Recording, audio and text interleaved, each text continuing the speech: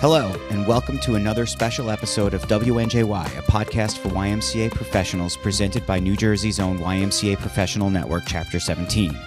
Today we bring you the second episode featuring content and discussions presented at the 2022 YMCA Regional Emerging Multicultural Leadership Experience, which took place on December 2nd at Metro YMCA of the Orange's Wayne Branch. The Regional REMLE is a local one-day learning experience designed to provide emerging professional staff of color and allies the opportunity to become further engaged and connected to the Y movement. The experience offers participants an opportunity to learn critical leadership skills at minimal expense and helps young staff to further engage and connect to the movement. If you haven't yet listened to the previous two episodes of the podcast, Naya Nozieri interviews Kalila Harrison from YUSA, followed by Rodrigo Ross's morning keynote at the event itself. This episode, a little bit longer than the last two, features the CEO panel discussion held that day. President and CEO of the New Jersey State Alliance, Darrin Anderson, moderates the discussion featuring CEOs Rick Gorab from Metro YMCA of the Oranges, Alex Martinez from Lakeland Hills Family YMCA, Bertram Lawson from YMCA of Central New York, Jarrett Royster of YMCA of Delaware, and Louise McCants, President and CEO of Capital Area YMCA. You will first hear them speak in that order. Enjoy. My name is Darrin Anderson. I have the pleasure of serving as the CEO of the New Jersey YMCA State Alliance. I will be the moderator for this session. We appreciate it. I know Bertram came down from Syracuse area, and Jared said, I'm not going to miss this. So I want you to understand the commitment that each one of these leaders have to multicultural development, to succession planning, and ensuring that you all are getting what you need to be the best career-oriented colleagues that we know. And we want to stay committed and connected. Now let's jump into this dialogue and this conversation. Now I do have a set of questions, but I know at some point you may have a burning question. And this panel is just not about us, showering you with our career experiences and accolades, but this is about you making that connection with us and understanding some of the challenges that you may be enduring, they have endured. And they've endured through it to be able to land at the level of president and CEO of the organization that they're with. So I'm going to start off with Rick. Let's hear your perspective on the state of the YMCA. What are your priorities and how are you advancing them? So we're talking about the state of the YMCA. I think the pandemic hurt a lot of us in more ways than financial. It hurt our staff. It hurt our programs. It hurt our presence. But what it did not hurt was our ability to be a cause-driven organization. So to me, that was a win during the pandemic, and it's going to stay with us, or should stay with us, at all YMCAs as we go into 2023 and beyond. We were also hurt, I think, in staff training and staff development. And also, I believe we were hurt in the sense that things that we used to do as a matter of course, standard operating procedure-wise, we had to drift away from. So now I believe it's time for us, and the term I've been using is getting back to blocking and tackling, fundamentals to get us back to where we were so we can emerge again in a very strong way as we go forward into 23 and beyond. So at RY, our strategic priorities are centered around three things. We just completed our strategic plan: people, programs, and capacity building. Those three things. Now there's a lot of things that float around those three areas, but that's kind of where our focus is going to be for certainly 23 and likely for the next few years going out. I am a big believer that although we are a nonprofit organization, that does not mean we cannot make money, and we must make money. Nonprofit only means it's an IRS 501c3 requirement. Why should make money, and whys that do not make money cannot fulfill the mission of supporting his community. So we have to get back to being in the black. We have to make money so we can support the communities that we serve. Every Y should be looking at that right now. And for those who are looking to progress in your YMCA career, fiscal management is a must. All right, you gotta balance your budget. And for guys who have been around a long time, there were times when you were given one shot, 1 year, and if you didn't balance your budget, you were fired. Right, guys?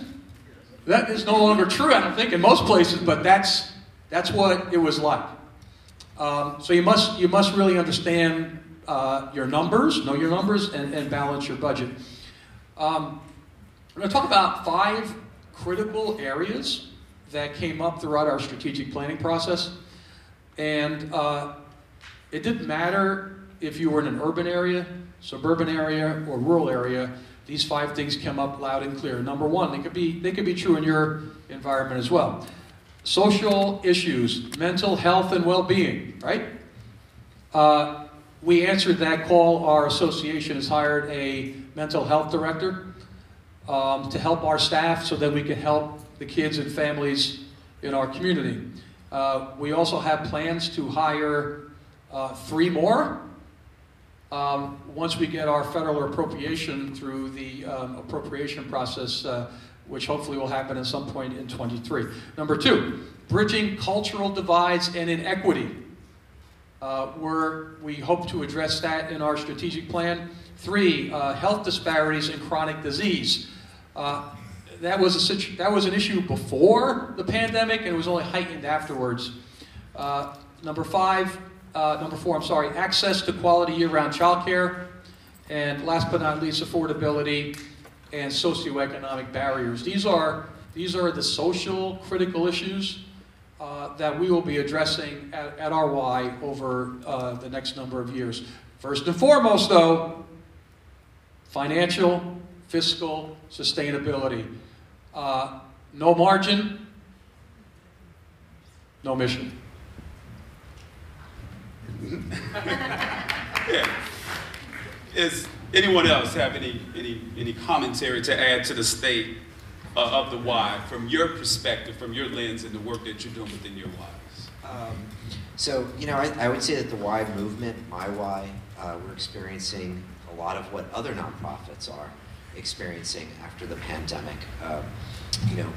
Show me the money. It's budget deficits right now, and I think membership struggles. People coming back. I think routines have been busted, and people have found other things to do with their time, and that's really what it comes down to: is how do we present ourselves? Time is your most precious commodity, and how do we present ourselves, and what do we offer to individuals so that they want to spend their time with us, so that we become that third place, their home, their business, and then the why.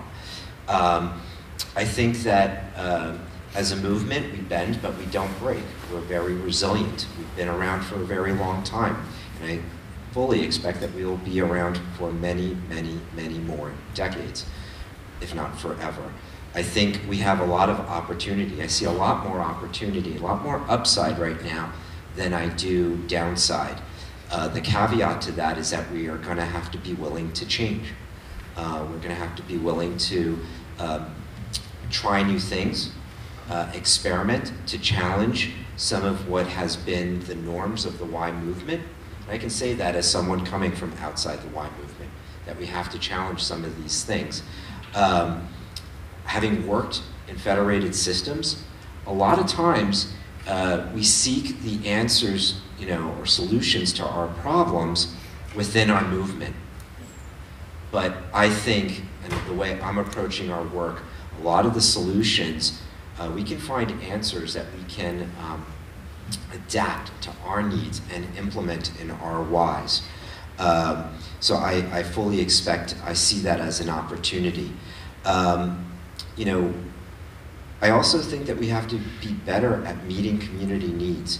As Rick just said with his strategic plan, we really have to, I always ask myself, if wherever, Girl Scouts or here at the Y, if the Y went out of business, what would happen? What would happen? And if you can't answer that question like that, then you have an issue. Because if it's about the gym and swim, people will get their Peloton, I run out in the streets, People will find other things, other services. And so we really have to focus on community needs like a laser and how we're going to address that. And I think that's going to need to be a differentiator for us as a movement. And the last thing I will leave you with in terms of the state of the Y is that we have to be better at partnering. Leading partnerships with other nonprofits, with the for-profit sector, to be that convener, to drive a collective impact so that we can make the changes in our community. Because there are more issues out there, more issues than tissues in a box, okay? We're not going to be able to solve it by ourselves, but if we're going to move the needle, we have to be able to partner, and sometimes we lead, sometimes we play a second backseat role. But we always move forward. No, you're good, Alex. What I was saying is that I prepared a few more questions, and I put a little work in this. So I'm going to go to Bertram on this, because Bertram, we've known each other for a while. There was a recent article, I think it was in Community Resources, that highlighted some of the work that Bertram has been doing. So I'm going to leave with this question, and feel free for anyone to chime in. YSA has made a commitment to becoming an anti-racist organization. How are you leading diversity, inclusion, and equity within your Y? And what would you say to those that have not taken any steps? Thank you, Darrin. So, yes, the Y has committed nationally that we will become an anti-racist organization. And within YMCA in Central New York, we have made that same commitment, not just from my seat as president and CEO, but also our board of directors. And the way that I lean into that work is fully and wholeheartedly. My start in DEI was in Philadelphia as a VP of operations, but also the VP that oversaw DEI. And the importance of expanding and understanding that all people need access to the YMCA, regardless of where they live at, what they look like, and their gender or who they love. And it's very important that is elevated. And when I say that I lean in it wholeheartedly, I'm very bold about it. I challenged my board when I came in as their first African-American CEO, and I asked them about my onboarding plan, which is kind of like cookie cutter, across the Y, right? So I got this plan, and then I asked them a question, what is your onboarding plan, you as the board, for having your first African-American CEO? And they didn't have one. YUSA didn't have one. And my board chair, some of the board officers were a little stuck like, wow. I said, I'm asking you that not because I don't think you can't create one. I'm asking you it because, yes, I need to be onboarded to be CEO, but I worked for the Y 23 years. So I understand the why. But you have never had a president and CEO that looks like me. So what are you going to do? So we crafted one. So that was first week. So first week, very boldly, very direct.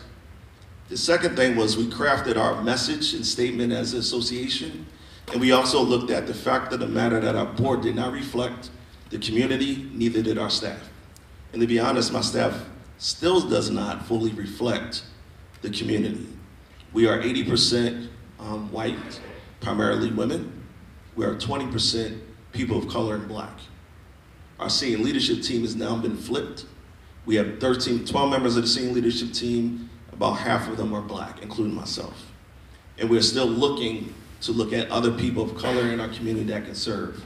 Our board is made of 36 members, and 12 of them are African American now.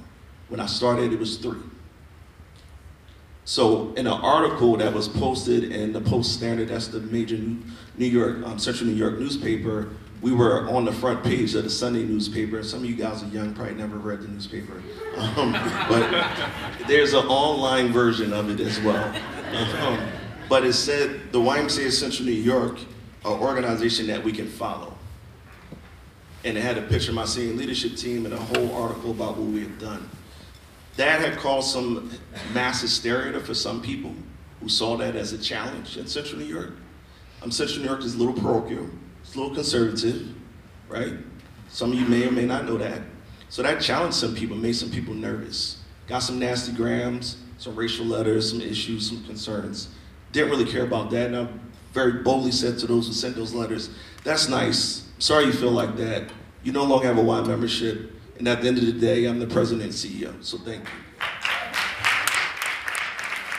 Zero tolerance for nonsense like that, and the board backed that up, sent the letter to all 40,000 members expressing their support for anti-racism, expressing their support in the local newspaper as well. So we're challenging very boldly. And we know that in order with the two gentlemen on the end has spoken about collaboration, being relevant, being sustainable, you can no longer play in that negative space of being discriminatory or not focusing on all people, and recognizing that the YMCA cannot be focused on a suburban model that focuses on people who happen to have means. And sometimes the majority of those people happen to not look like me. But we know people in our communities need YMCAs, they need the services, and we need to be at the forefront. The last thing I'll add, Darrin, is by doing all that, I didn't know this was going to happen, but by doing all that, we had a major corporation come into our community called Micron Technology. Micron Technology is a $27 billion corporation. They're number one in semiconductors in the country, number one manufacturer, fourth in the country, fourth in the world. By what we did, aligned with what their thoughts were, and one of the reasons they picked Central New York as a new plant location, because they wanted diversity, diverse abilities to identify staff of diverse backgrounds to work for them. They're investing $100 billion into Central New York over the next 20 years, and initially about $500 million. They're going to bring 9,000 jobs in 20 years and about 50,000 jobs in the state of New York. That's a major change. So when money talk, people start paying attention. We were the nonprofit that they announced that they will partner with and support. President Biden came to speak. The governor of New York came to speak. Senator Chuck Schumer and others came to speak. And they announced that the YMCA of Central New York was going to get an initial $500,000 towards an ask of $20 million because of the work and our alignment, but it really started at the DEI work. Lots of YMCAs get caught up in worrying about what donors are going to do or not do, or board members who are going to leave because they're doing that work. There are board members, there are donors out there that will support the work because they understand the YMCA is for all. So I stop there.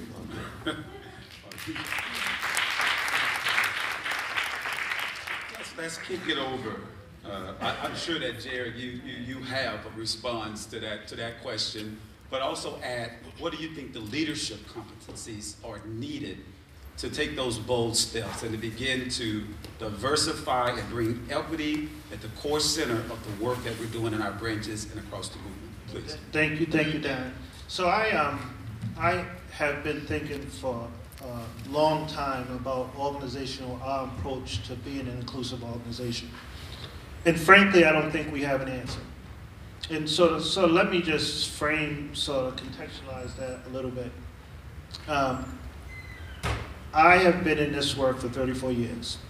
And I think inherently, as an organization, we have a unique opportunity to build bridges amongst community. When you think of America, you think about an identity crisis. I think America has an identity problem and an identity crisis, and we're trying to figure out democracy and who we are as a nation.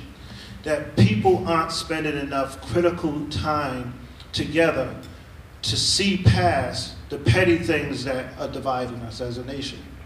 But I see beauty when I walk into a Y Fitness Center, when I see people from all different perspectives fellowshipping each other through group exercise classes. Or I see people in the swimming pool together. And I see young families participating in youth sports programs. I think sports is probably the best diversity program in the country. So I think that we inherently have a unique opportunity to do something good for our country and help find our way through this identity crisis, and why I could be a leader in that. But I think it has to start with each one of us in this room. I think hate flourishes as a social emotional deficit. I don't think it's natural for people to hate. I think if you to invest in hate is to have sort of a deficit in your social emotional development. So when I think about what we want to happen for kids, adults can't give what they don't have.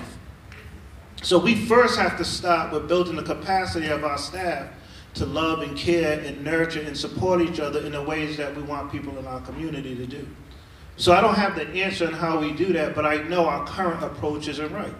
Because I've been in trainings when I walk away feeling like my white brothers and sisters and my folks from different communities feel like they guilt or they feel pain for what experiences that we've talked about in the past. I don't feel like that's progressing us forward. So I'm looking for finding a new and different way to bring people together. I think it's tragic, this conversation in the country that we're having around critical race theory. Now, I'm not politicizing political race theory, but here's what I am politicizing, this point. That, I listened to somebody say, well, we're making white kids feel guilty.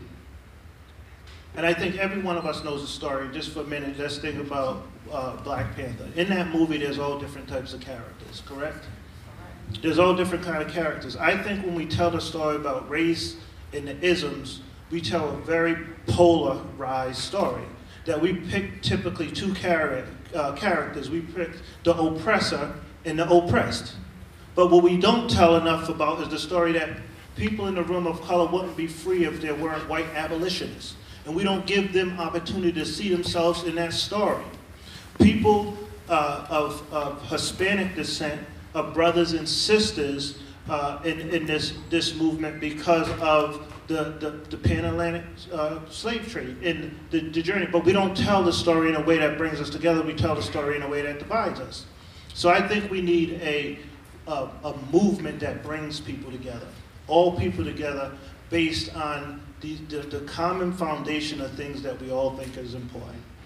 So that's what I think about us being a diverse and equitable organization. Now, we got a lot of work. We got to find the right solution to help move us together. Now, what I was asked, the question around sort of conversation. So Bert talked about, what being, y'all haven't read the news, but he's still writing notes on a thing. I use my cell phone. So we're talking about who's up to date and not up to date. Who's a new Jack leader, who's an old school leader. I am younger than So I think if you go back to my point that the world has an identity crisis first, I think the Y has an identity crisis. We're trying to figure out who we are. And the pandemic has only accelerated that. We had a problem before the pandemic. Nationally, we were losing membership across the country. It was on a decline. Membership nationally before the pandemic was on a decline. Charity was flat in most of our YMCAs across the country. We weren't going charity. There's a proxy for successful charity around 15%. Lots of Ys weren't hitting that proxy of 15%. Youth development, young people's needs are changing. Anybody in this room, raise your hand if you work with young people. Young people are changing, aren't they? Right? Mental health is a real issue. Social emotional development is a real issue with our young people. We need a different approach to youth development. Yet the Y hasn't been adapting to the emerging needs in our community. So I say that it's been a long time coming. The pandemic in some ways a gift because it's accelerating the conversation that we need to be a different organization. And to be a different organization, we have to professionalize and equip people differently than we have in the past. So YMCA hired a futurist.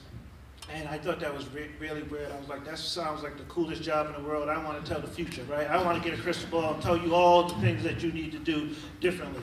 But the guy kind of said something that I found interesting. He said we're moving into what he called the VUCA world. I said, oh, that sounds cool. I'm going to go around saying VUCA world. Sound like I know a whole bunch of stuff. VUCA world. So he said we're going into a VUCA world. He said the V stands for volatile, U, uncertain, C, complex, and A, ambiguity. I think there's merit to that.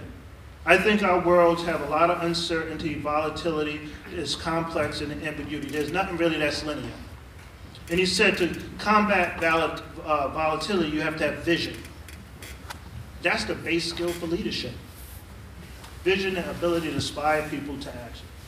Then he said, in order to combat uncertainty, you have to have understanding. To me, a base skill in working with the Y is empathy. You can't work with people if you don't have empathy. Then he said complexity. The way you combat complexity is with clarity. And I want to come back to that. And last one is around ambiguity. He said the way to combat ambiguity is with agility. So here's what I want to tell you all, is that there's a set of base soft skills I think that's important for our future of our organization. Here's base skills, soft skills. Reflection. To be an effective leader, you got to first have the skills to manage yourself.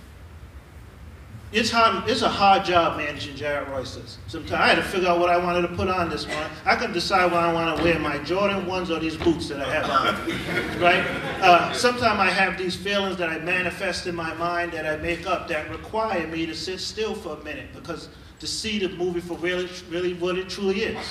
It is a hard job managing ourselves. So in order to be successful at managing others, you have to have reflection skills because you have to be effective at managing yourself. And here's what is really important for you to know. What are your strengths and weaknesses? What are you super good at? And what are the skills you need to build around you to drive a successful organization, a successful department, a successful organization? So reflection skills, empathy. I talked about empathy. One of the blessings I have is I grew up in some very tough circumstances. So I know what it feels like to not have food. I know what it feels like to have an abusive parent in your house. I know what it feels like to have a family member that's an alcoholic. I know that story. Do you have the empathy to lead people in a way and bring them to the sort of the promised land? Problem solving. Somebody said common sense isn't so common, and some days when I listen to people talk, I'm like, damn, it ain't so cool. I didn't mean to say that. It ain't that common. But can you solve a problem? Problem solving is a base skills. Communication, and here's what I mean by communication. Listen First is one of the best trainings I've ever took in a while. When I took Listen First, I learned I didn't listen well. And I had to go home and I put myself in timeout. Because I have a lot of people in my life that I love. And I was like, I don't listen to them well. I anticipate what I want to say next. I really didn't hear them. I repeat the same things. One of the greatest ways we can demonstrate we love another human being is really to listen to them. But did you hear them, what they have to say? Nobody wants to work for a leader who all they do is do all the talking.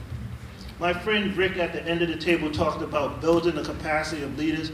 To me, a prerequisite of that is to have great listening skills, to understand what a person's struggling with. Base skills, sort of hard, and I'm going to stop, is operational excellence. And I'm with Rick on this.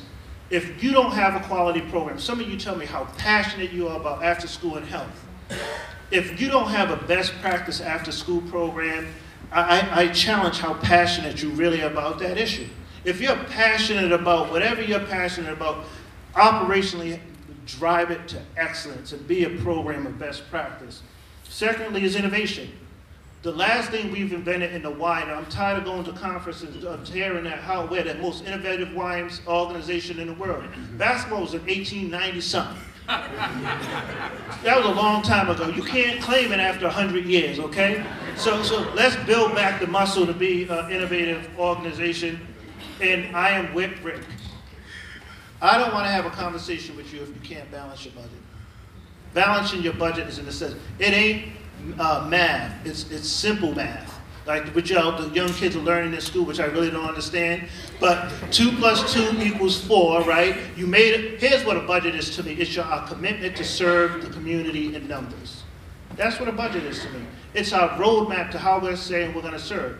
And you should be working hard to execute against that. The last thing, and I'm with my friend Alex, we cannot solve the complex social problems that exist in our community state by ourselves.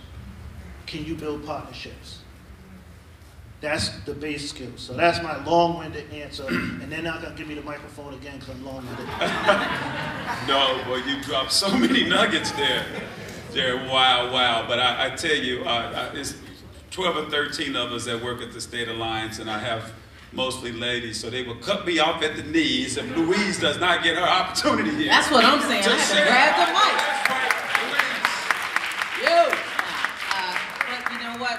we are going to claim, Trenton is going to claim that they were the first championship basketball team of the YMCA, okay? We are going to live that one in forever. But go ahead, Darrin. Yo, I didn't know I was going to let you talk, but I do have a question here for you. All right.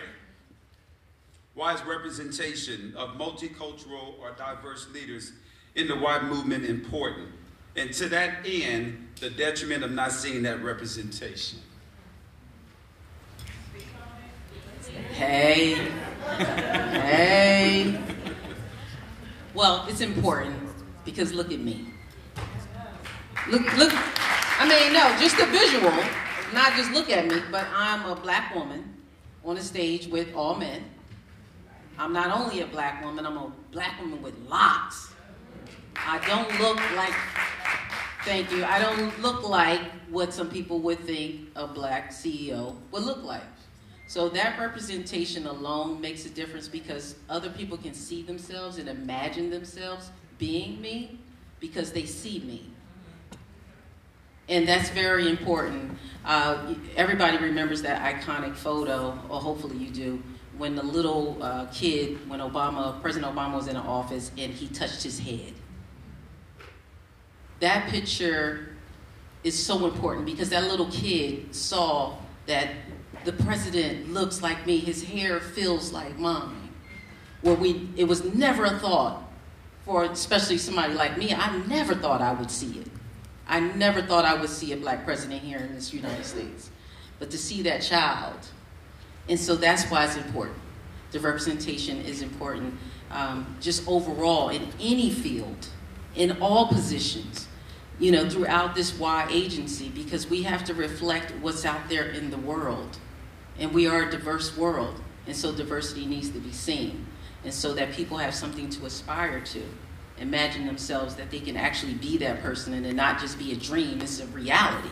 You know, I go around as the CEO that you can touch because I'm back in my hometown and I'm everywhere. You know, I see a kid in the store and they're like, oh, you know, a little kid did that to me. He was like,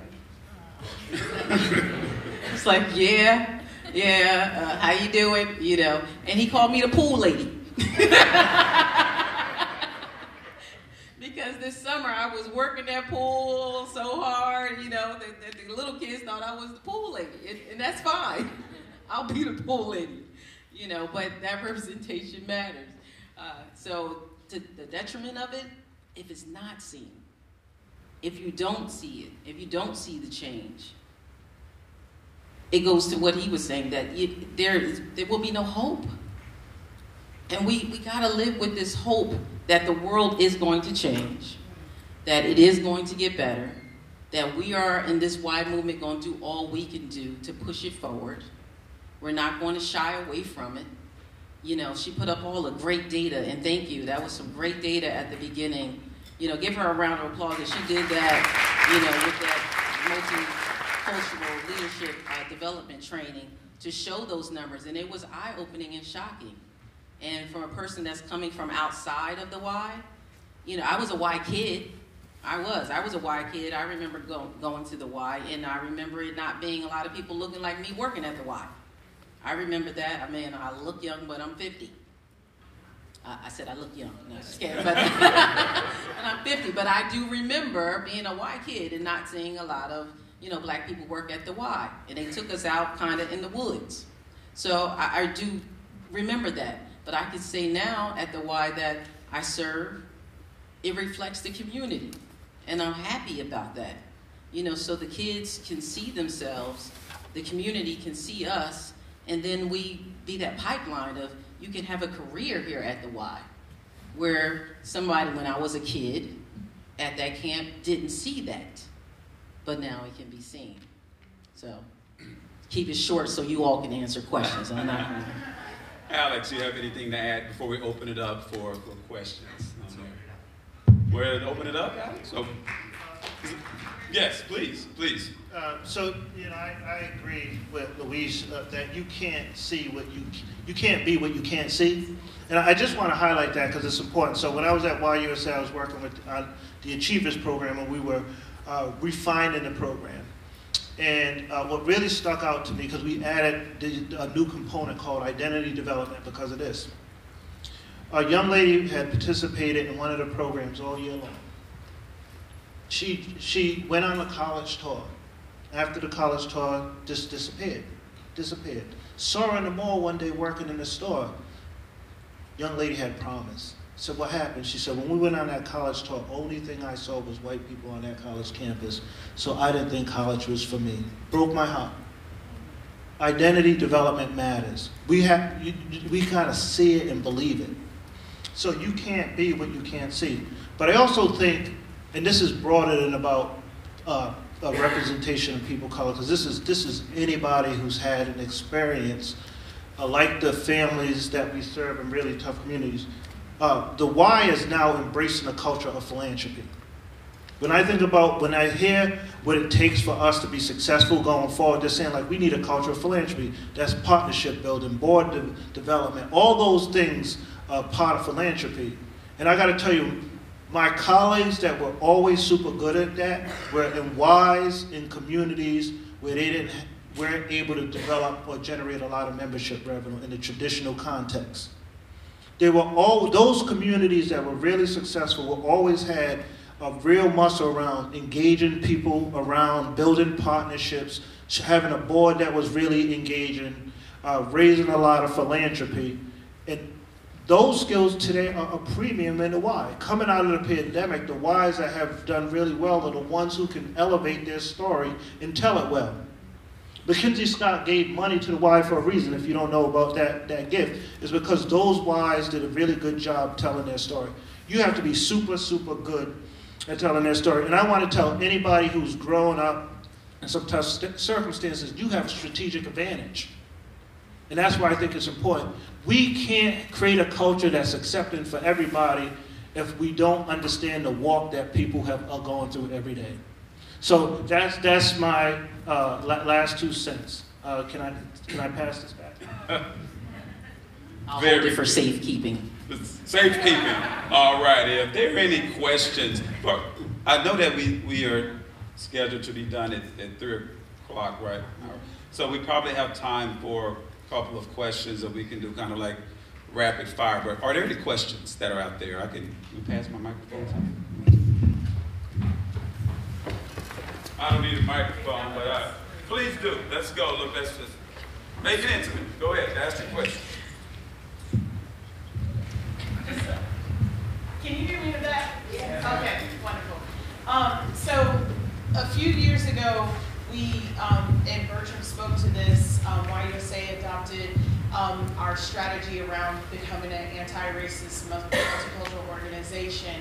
And in your seats, I want to know what conversations, or not conversations, but how are you responding to volunteers and community organizations where that butts up against what they think that our Y is?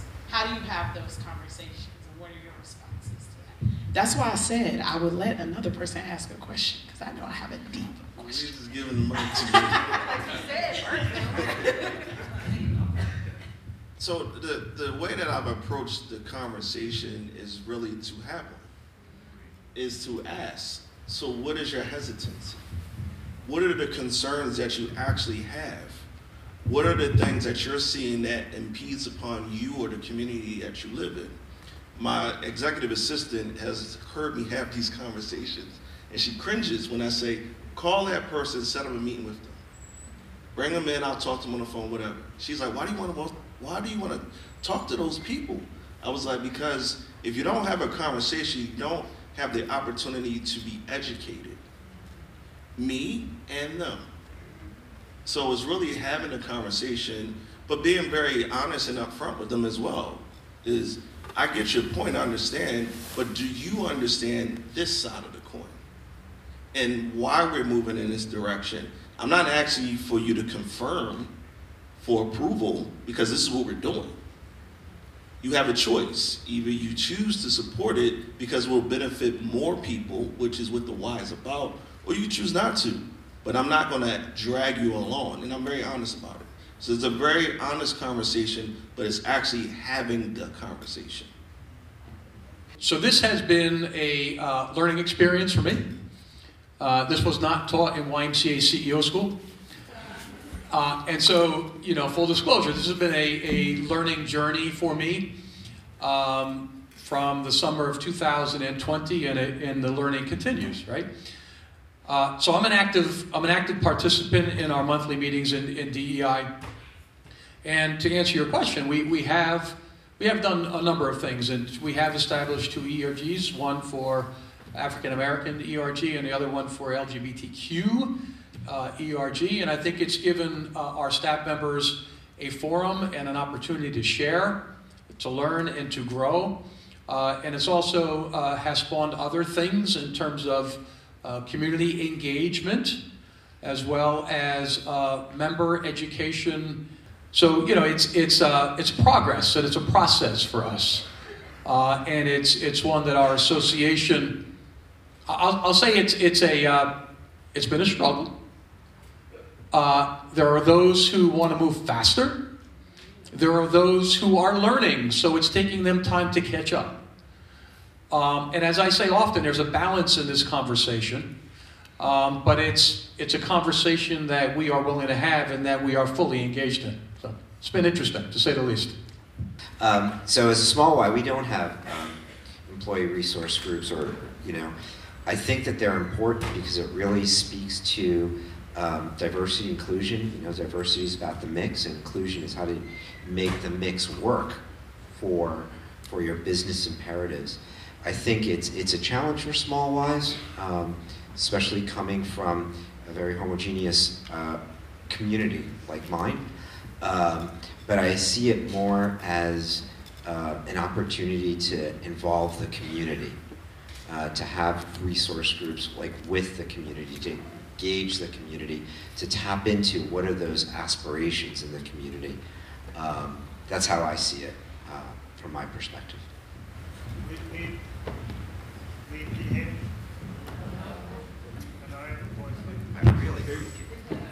I talk soft like Prince all the time. It's the purple in me. I grew up with Prince. So yeah, we have employee resource groups, and we're in the people business, right? And here's the value. I believe if you had to pick some key indicators for business success, is employee retention and engagement. Those are my 2 top sort of indicators, right? They're on the top of my list. And I think we have to be an organization where every person, no matter what their race or preferences are, should feel like they can bring all of who they are to the workplace. And in order for that to happen, we have to give safe places for people to connect with people who share their thoughts. It is sometimes like going to a retreat. And it's hard for some folks who don't belong, who belong to for the sake of the conversation, an RE group, to understand how much energy it sometimes takes to be part of a larger culture that sometimes feels like it's incompatible to who you are. And so that comes your opportunity, like a Tesla, to get to a recharging station, to recharge your fuel so you can help the organization move along. I think from a business perspective, diversity of thought gives Y real power, and we will gain market share, grow more people, and have greater impact when we have truly a staff team that reflects the community. So that's why I think it's important. For the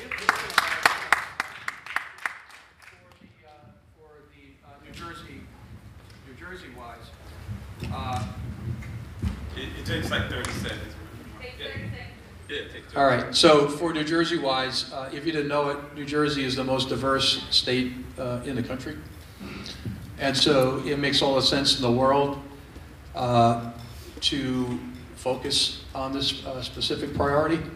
And I'll use a couple of examples. Years ago, and it's similar to what's already been expressed, but a couple of years ago I was searching for an executive director for the East Orange Y, which is predominantly African American.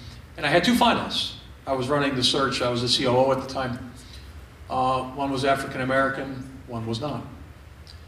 And a very influential member of the board who were involved with the selection, didn't have the final choice in the selection, but was involved, took me to the side and said, we need a face that looks like ours. And I never lost that quote in my memory because it's really true. And it's also true with other staff that we hired. And we have another branch where there's a heavy Asian population, about 23 or 24%. And how cool would it be if we were ever successful in having Welcome Center staff who were of Asian descent, and a program director or two who was of Asian descent? It would enable us to connect in a much deeper way with the people in that community, and that could lead to so many different things, right? And so it's an important business proposition. And it's something that all Ys, whether you're in New Jersey or not, need to focus on, because we saw the statistics, the demographics earlier, right? So it makes all the sense in the world.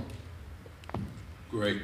And I'm just going to put one plug in before we complete our panel, is that we do have a statewide equity committee that falls under the auspices of the State Alliance. We have Washima, Nara, and a few others, Sylvia, a number of all of you that participate statewide. And last year, we had a learning circle among CEOs and CVOs, but we also did learning circles among our frontline staff and mid-management that was led by C-suite teams. We've gotten so much feedback from that they're looking to duplicate that again next year. So be on the lookout. But we're going to finish this panel discussion, and we're going to allow Louise to close us in our conversation. You've been with us for 9 months now. All righty. Have you had any aha moments or any periods of euphoria that you didn't anticipate? You mean wake up out of my sleep? Euphoria moments. The euphoria of it all is, for me, being a hometown girl and coming back, being there to serve in this capacity did so much for not just me, because I felt this was an assignment for God. Keep it always real with you all. I only took this job because I was fine where I was at. I didn't even look for this job.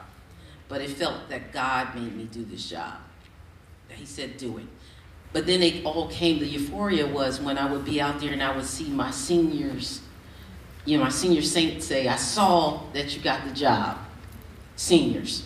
So they're not on, they're not on Facebook or whatever, but they were finding out this information. And my old teachers, would see me out and around town and would say, I'm so proud of you. My older students who are grown now said, Miss Shabazz, they call me by my old name. Like, I heard you, got the job at this, you're at the Y.